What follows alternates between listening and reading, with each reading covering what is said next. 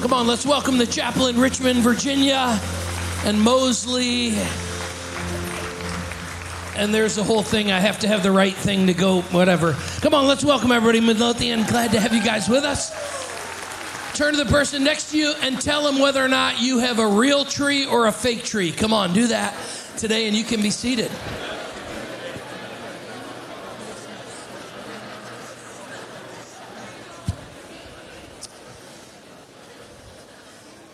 Well, we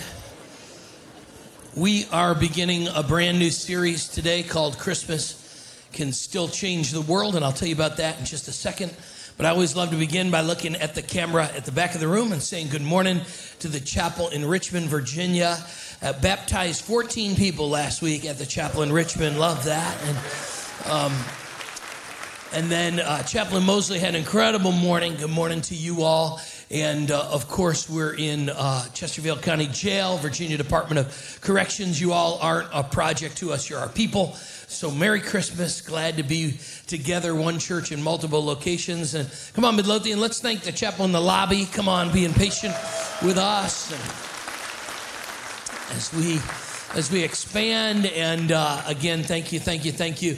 On the way out today, if you're interested in thinking about our Christmas mission, we have a little card there that you can pick up at Next Step, and it just gives the breakdown of some of our faith goals. For every Christmas, you've been around the chapel for a while, we try to spend a little less at the end of the year and give to missions, and so we're trying to raise resources for Convoy of Hope, Middle East conflict, humanitarian aid there, prison ministry, benevolence, short-term missions. You'll find out all about those different areas and amounts there on the card. And as we're praying and just preparing for year-end giving, thank you for helping us be a church that not only makes a difference in our city, but outside the walls in this community and around the world. So thank you. And one last thing is we got Christmas at the chapel, Christmas Eve services. How many have ever been to a candlelight Christmas service at the chapel? There's nothing like it. And we got special music lined up, really special this year, and some funny elements. And we start on Thursday and go all the way till Sunday. This year we'll have it in 4 different locations and different times. And so sometimes people help us by coming early a day or two, either on Thursday or Friday or Saturday, and it just makes space on Christmas Eve. But would you do us a favor and just RSVP? We don't take tickets at the door or anything, but it helps us just make sure we can spread out in all the different services to make space for what God wants to do in everybody's life. Well, I grew up in a house, and I didn't know that this was a dysfunctional habit until I got married. And that was that when we were kids, my mom always saved the receipts. And so whenever she'd give us a Christmas gift, she'd say, "Do you like it?" And we would just say yes or no. And if we didn't like it, she'd say, "Well, I saved the receipt. You can return it." And so I started dating Katie, and she gave me a first gift. And I just said, "I don't really like it." And I discovered really quickly that didn't. She was like, "What do you mean you don't like it?" And I was like, "Did you save the receipt?" And she's like, "The receipt?" So she's crying, and I'm like, "What happened?" I'm like, and I thought that was just honest and true and healthy. And, her family, you pretended you like it. My family was just honest. You know what I'm talking about? And so, but I remember one year my mom gave me these slippers, and they were, I think back in the day, JCPenney, if you bought like 3 gifts, they threw something in for free. And so there were just this horrible slippers. And so I opened them up, and I was like, "No, I don't like them." And so it's no big deal. Well, Katie and I were dating at that time, and I went over to her family's house 2 days later, and I'm trying to impress her parents and make sure they like me. And they give me a Christmas present, and I open the box, and it's the exact same slippers as my parents have gotten me. And my future father-in-law says, "What do you think?" And now Katie has already seen the other slippers that I don't like from my parents. And so I don't know if I lie, because then she might say, "Well, those are the same slippers." And if or do I tell him I don't like, I don't know what to do in that moment. And so I just said, "I'm confused." And he starts laughing, and he had gotten the slippers from my mom without telling me, and had repackaged those and given to me. And so, anybody ever been disappointed at a gift? Come on, somebody. Anybody ever given a disappointing gift, right? And man, that is true. I'm going to talk to you today about the one gift that will never disappoint. And I want to just remind you, this whole series about changing the world, Christmas can only change the world if it's changed our world. And so we're going to get personal this weekend and deal with the hope that we can have. You see, Christmas is not just about a baby that was born in a manger. It's not just about a nativity scene. It's not just about something out there. How many know Christmas should be about something in here?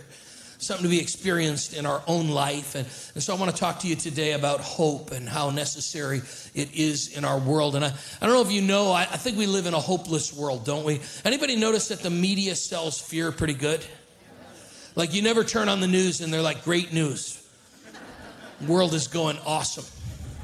It's going to be okay, No, it's always, and I don't know if you notice this, but when it comes to the economy, if it's good news, it's bad news, and if it's bad news, it's bad news.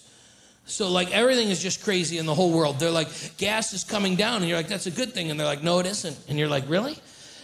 So you're just confused, and we live in a world of chaos and in a world of no hope. And I'm just here to remind you, you can go days without food, you can go a couple days without water, you can go a few minutes without air, but I don't think you can go very long in life without hope. In fact, the Bible tells us this: hope deferred in Proverbs makes the heart sick. And I think we're living in a world that is languishing without hope. And I have come today to bring some hope. In fact, one of my pastor friends has a hat that says Hope Dealer. And I wanted to get one today and wear it. And Katie vetoed me, but wouldn't that be cool? Hope Dealer? Okay, no. And, all right, whatever. But first of all, I want to ground our idea of hope in something biblical, because hope is not just like a wishful thinking. Hope is,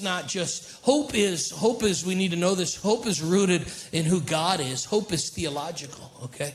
In fact, sometimes we can think of hope as it's just being an optimistic person and hoping we say, I hope my team wins, or I hope things get better. I hope the weather gets nice. But no, optimism is just psychological thinking that the future might be better. Hope is rooted in who God is. And so here's what I want to say, Chapel. If you are here this weekend and you are a follower of Jesus, then you ought to be a person of hope. Like, that is non-negotiable. You ought to be a hope dealer. Come on. Like, you ought to be somebody who, because our hope is not in shifting things, sentimental things, circumstantial things that move and come and go. It's not even in a sentimental optimism. Our hope is settled in who God is and who he says we are. And so I've come today to deal some hope, okay? And fill our hope tank up. And I want to give us this. And let me set the tone, though. Before it gets practical, let me build a foundation, because I think it's true. The only reason we even have hope is because of the gospel, okay? And the gospel is the good news that God has sent his son, Jesus Christ, to be a savior of the world. And I want us to look today at Romans 5. In fact, Romans 5 might be one of the best chapters in all the Bible. Verses 1 to 11 are just amazing. We're going to camp out in Romans 5, 3 through 11. But literally, Romans tells us hope does not put us to shame, because God's love has been poured in our hearts through the Holy Spirit, whom he has given to us. And then he explains how God does this. You see, at just the right time, while we were still powerless, Christ died. Come on, somebody, for the what? I have good news and bad news. The good news is Jesus died for the ungodly. But the bad news is you are ungodly. How many know none of us are good enough? Anybody, right? Turn to the person next to you and tell them you're not perfect. Come on, just tell them that. You're not perfect. Right? I want to make sure we have this view of God destroyed. God is not in heaven making a list, checking it twice, trying to find out who's naughty or nice. The gospel is for people who have come up short, right? In fact, the Bible says, you see, just the right time, while we were powerless, Christ died for the ungodly. Very rarely will anyone die for a righteous person, though for a good person, someone might dare to die. But God demonstrates his own love for us in this: while we were still sinners, Christ died for us.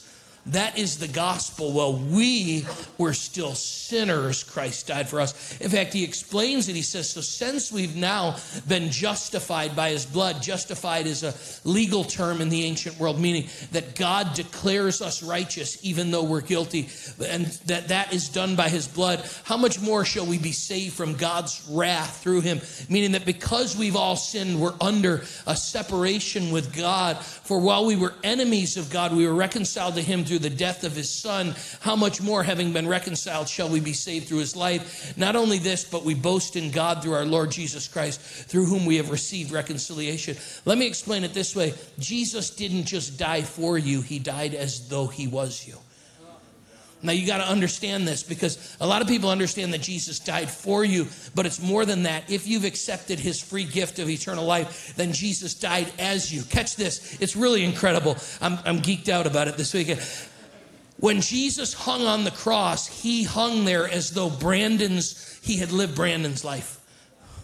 When Jesus hung on the cross, he hung as though he had lived your life and your life and your life. And on the cross, Jesus takes the due punishment that our sins deserve so that he might give us the righteousness that comes from his. For 33 years, Jesus lives a sinless life. And on the cross, he gets the penalty as though he's lived a sinner's life, so that now he can gift to us, or credit to our account, his perfect life.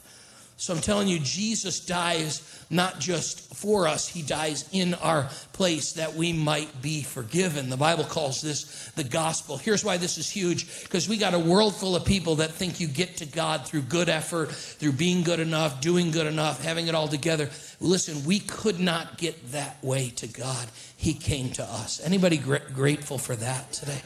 And so the Bible calls this the gospel. And the Greek word for gospel is, I want to give it to you, it's euangelion. And I want you to say it out loud today so that you can say it to the waiter at lunch, okay? What'd you learn for church? Euangelion. So we're going to say it together a couple times so we get it in the lobby and in Mosley and in Richmond and Midlothian. We're going to say euangelion. We're just going to be kind of smart today, okay? Come on, say it with me, euangelion. Come on.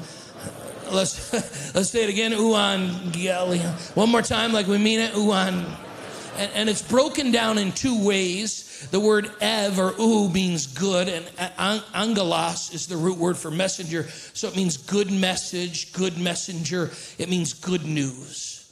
Here's why this is huge, because it means that today I'm not offering us good advice about how to improve our life. I'm offering us good news of what God has done for us. You got to catch this, because in the ancient world, it was rooted in a military strategy. That was what's unique about the Bible. They take a military term. In the ancient world, as armies prepared to do battle, they would leave their city. They would take the fighting men, and they would leave their city. And in the city would be left the elderly, children, those that could not fight, women in their city. And they would go. The two armies would meet on a neutral site for battle. And basically, if you're left behind in the city, you're wondering, I hope we win. Because if we don't win, the invading army's going to come. They're going to take us captive, carry us in exile, burn our city. I mean, horrible things could happen. So the city would be left in a waiting period of fear. Oh man, I hope we win. I hope we win. Hope we win. And so what they would do is, if your army won, they would find the fastest runner they could. And they would send him. He was called an evangelist. Literally a good news messenger was sent, because it was going to take the army a few days to get back to the city, but they didn't want to leave people hanging, and so they would send a runner who would run. And you got to picture the people standing in the city, looking on the hillside, waiting for the sight of seeing the evangelist coming with good news. Hey, we won. Our team won. We conquered. We're not going to be imprisoned by the enemy army. We have good news. Our side won. That was the word for good news. And I've come today, just so you know, not with good advice. I've run here today. I drove here, but you know what I'm saying. With good news. We have conquered through our King, Jesus Christ. Death, burial, resurrection. Our future is secure, and we are people of the good news. Hey, we are people of the good what? Come on, the good. And the good news isn't about how we improve ourselves. It's what God has done for us. Look at me this weekend, chapel. You are God's son or daughter if you've accepted the free gift of grace, not because of what you have done or I have done, but because of what he has done for us. We are people of grace. We're people who live and serve God. You see, here's what the Bible is saying. Paul says, you see, at just the right time, when we were still powerless, Christ died for the ungodly. At just the right time, Christ died for the ungodly. And you see this phrase, he says, I want to make sure you see it. I want to make sure that you not only know that our hope is found in the gospel, but I want to make sure that you're staring at it and seeing it and observing it, right? I want you to do me a favor this weekend. Hold your thumb up like this. Come on. And now I want you to move it. Look at me and move your thumb. Close one eye in front of that. Just do it in the lobby. I'm watching you. You're not doing it. And now, how many know if you get that thumb close enough, you can't see me around your thumb, right? This is a very sophisticated illustration. Now, I'm bigger than your thumb, right? But how many know the perspective of something smaller, closer to you, can cover up something even muscular like me? I'm just here to remind us today, I think some of us have our problems so close to our life and so close to our perspective that I'm just trying to ask you to push it aside for a second and to look up at the gospel of Jesus and be reminded this weekend, God did for us what we couldn't do for ourselves. Hey, we're forgiven. Our sin, not in part, but the whole, was nailed to the cross. By his blood, we have been justified, declared righteous. There's nothing I can do to make God love me more, nothing I can do to make him love me less. Jesus has fully satisfied God's righteous payment for sin on the cross. We are forgiven. Come on. Forgiven completely by his grace and mercy. And what a hope that is. The other day, my daughter was driving somewhere downtown, and I said, well, you need some money for Easy Pass. And she said, no, I'm fine. And I said, well, don't go through the toll again. You don't have an Easy Pass. And she said, no, I'm fine. And I said, well, do you have change? And finally, the third time, she said, I took it out of your car. And I said, you took change out of my car? No, the Easy Pass thing. I took it out of your car. So how many know she's driving through the toll and another man is paying for that? It's called her dad. And I'm just telling you today, you and I get places because another man has paid our debt, Jesus Christ the Lord. What if we took 1 second and just said, thank God for forgiveness of sin, right? Forgiveness of sin. So, all right, I know it's because of the gospel, and I'm looking again at the gospel, but Pastor, what do I do when I have present struggles in life? Well, I'm glad you asked, because Romans 5 is really about that. Just 2 verses before, Paul said, listen, even in our suffering we glory, because we know God's producing something in our life through our suffering. Suffering produces perseverance. Don't you hate that word? Where are the people you hate to wait? Come on, you hate to, perseverance, perseverance, character. Character produces what? Hope. Here's what the Bible is teaching us. Not only do we ground our hope in the gospel, and do we look at the hope through our eyes of the gospel, we grow in our hope through difficulty. How many know God stretches us through difficulty, right? Muscles build through resistance, right? Spiritual growth happens in our life through challenge. And God allows us sometimes to walk through suffering so that we might learn to trust in him. I heard an old Baptist preacher tell a story of the 2 lumberjacks. He says there were 2 lumberjacks in the woods, and they were cutting down a whole bunch of trees. And they each walked out into the forest with their axe. And they started each to chop down this tree, and they noticed a bird up in the tree with a nest, and they felt bad. They thought, we don't want to knock it down. We want to get the bird out of the tree. And they had an idea, so they flipped their axe backwards, and they each started hitting one side of the tree and the other just to scare the bird off. And a few hits with the blunt side of the axe, and the bird flew. But to their displeasure, it flew to the tree next to them that they were also going to cut down. So they went over to the next tree with the blunt side of their axe, and each hit a few times. It flew to the next tree. Well, 3 or 4 times later, they did that, and the birds switch from tree to tree, when it finally flew away and landed safely in a rock. And that's where it nested. And, when I was praying this week about the sermon, I was thinking maybe that is what's happening in some of your lives. God's letting some shaking happen in your life. And I just want to remind you, it's not to destroy you or to hurt you. It's to get you to flee to the rock that is a place of safety. And Paul says something happens in our life in moments of difficulty that God develops perseverance. Perseverance shapes in our life to character, and character also ultimately leads to hope. And I'm telling you this weekend, there's nothing like seeing a follower of Jesus suffer well while trusting in Jesus. And you see them just have all kinds of hope and all kinds of joy and all kinds of belief in the trusting in God. And I know so many in this room, you're walking through some stuff and you've just joyfully, in the middle of all the struggle, continued to hope in God. And you're a witness to the world that you have hope. How many know God wants us to have hope even in difficult times, right?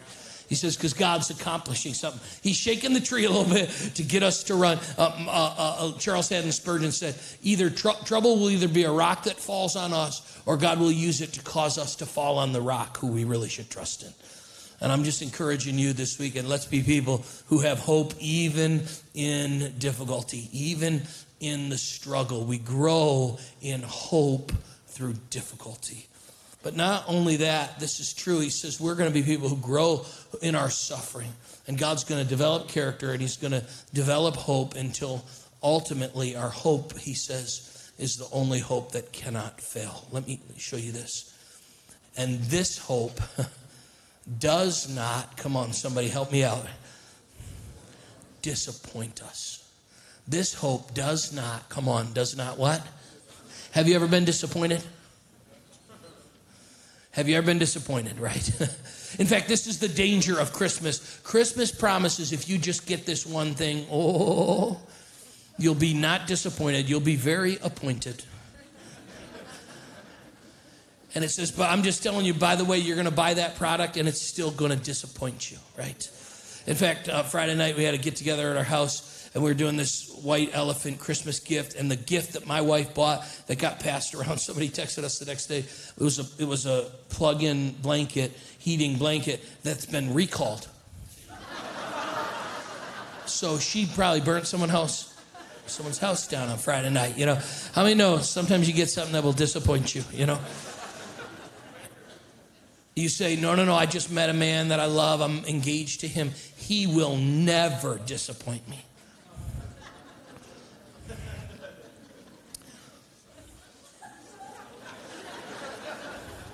Marriage is just disappointing the other person in small enough doses that you keep going. How many know what I'm talking about? Like, I don't want to fully disappoint you, sweetheart, but I'm just going to roll it out slowly but surely.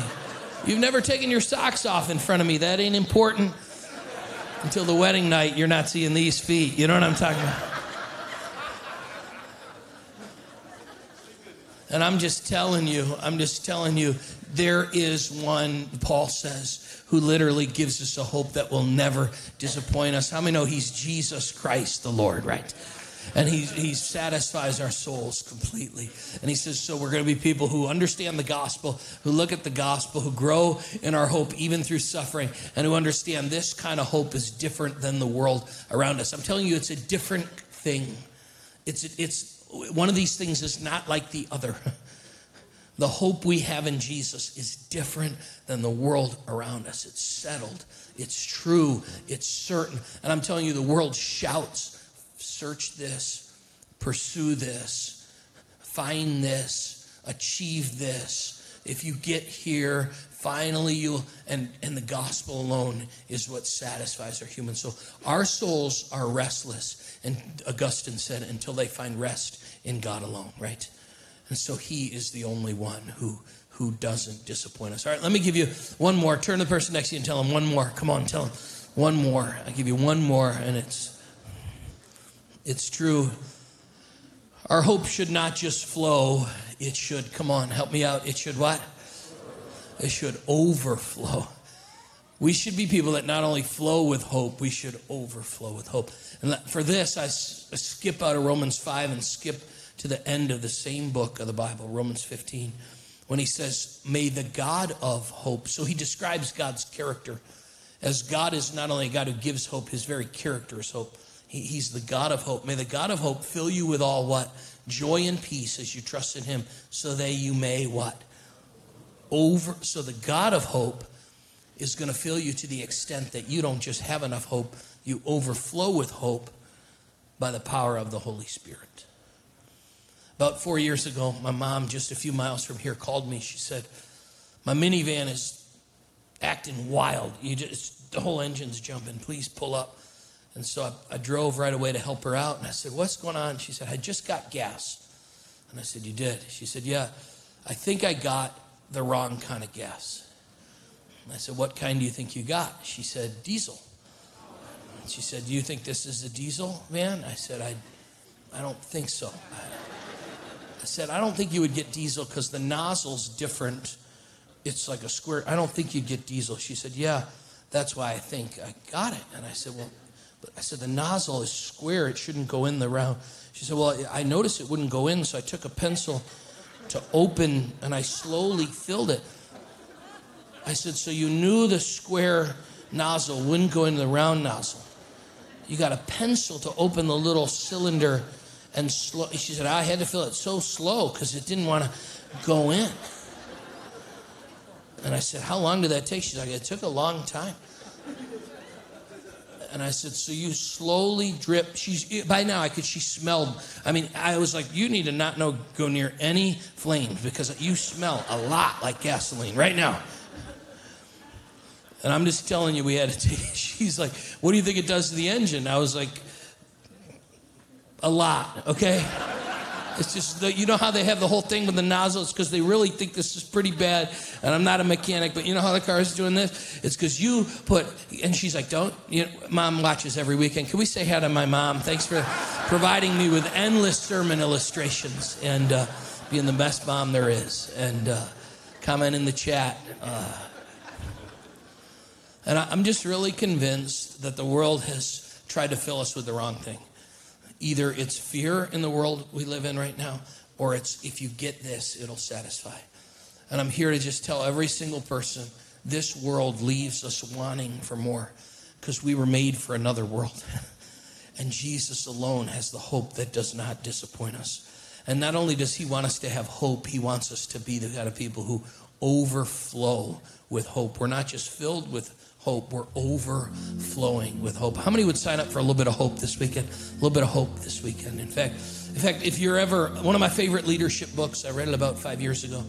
I've recommended it a ton, is a book called Hope Quotient by Pastor Ray Johnston. Read about 5 years ago and deeply impacted my life. And it's a whole book on hope. Well, 2 summers ago, we were at a conference and I saw Pastor Ray Johnston in the room. Now, mind you, this is probably one of my top 4 leadership books I've ever read. And I said to Katie, I want to go meet Pastor Ray, but I'm so nervous to meet him because what if he's not a high hope guy? You know, like half of my leadership has been built on this idea of hope that God impacted through this book. And luckily, I got to go meet Pastor Ray Johnston 2 summers ago, one of the most high hope guys there is. In fact, he and I will text sometime, and every time he texts, it's got an exclamation point. Ray's that guy, you know what I mean? Like, but he tells the story of the genesis of his book. The reason he wrote it was his daughter was doing she had to do for college interview a leader and ask 20 leadership questions. So they were on vacation and she decided to interview her own dad for this leadership paper. And he said he was sitting in a hot tub at the beach when his daughter's interviewing him on leadership, and she asked him 20 leadership questions. And the last question Pastor Ray's daughter asks him about leadership is, Dad, what's the most important thing you do as a leader? And he said, I didn't even realize I was going to answer this way. I just immediately answered, that's easy.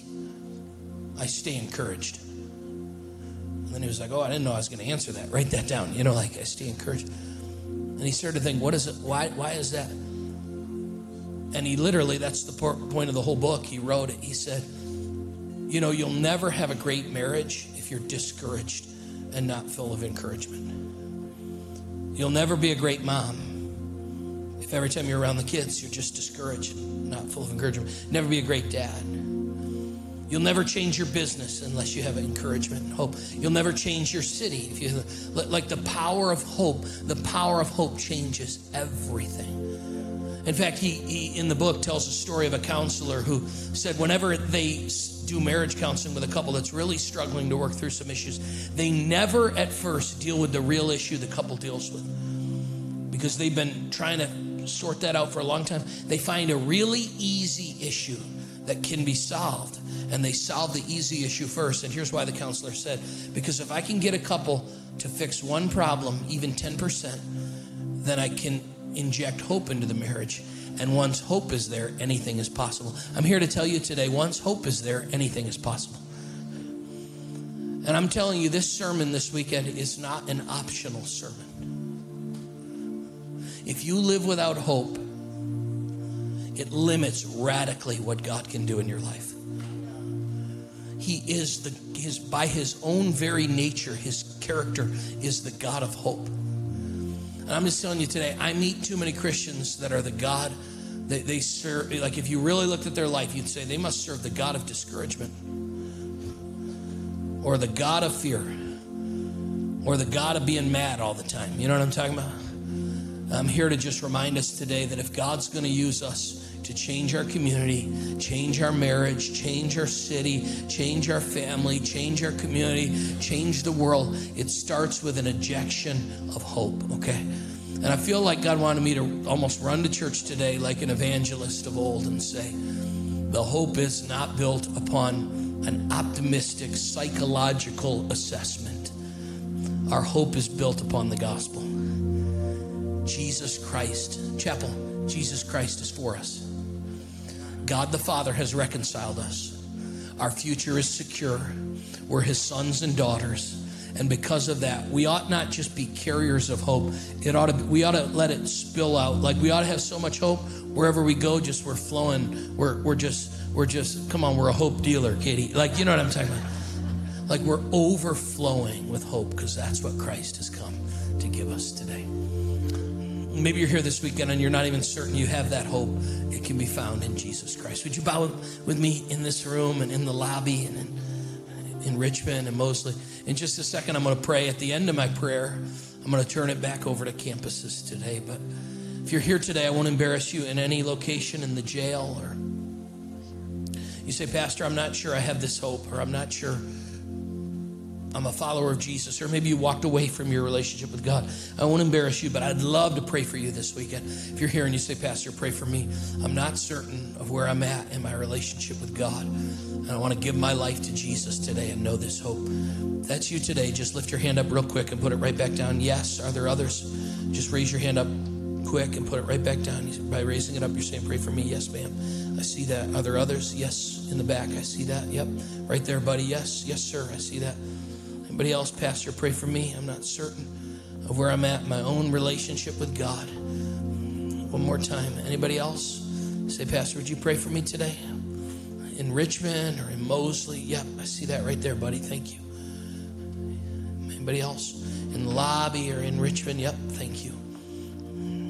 Right where you're seated. It's not magic words, but if you mean it in your heart, God can hear this prayer and change your life. It goes something like this. God, I'm so thankful that while I was still a sinner, you demonstrated your love by sending your son to die for me. And so today I confess with my mouth that Jesus is Lord. And I believe in my heart that God raised him from the dead. Would you forgive me? Would you come and live on the inside of me? Would you change my heart? Would you give me a new start? Would you take away all my sin and all my shame? And would you replace it with your righteousness? Thank you for doing that for me, God. And by your grace, my prayer today is that I commit my life to you all the days of my life. Today I declare you're my Savior, my treasure, my Lord. Thank you for changing my life today. For I pray it in Jesus' name. And everybody said together, amen. I'm going to turn it over to all the campuses.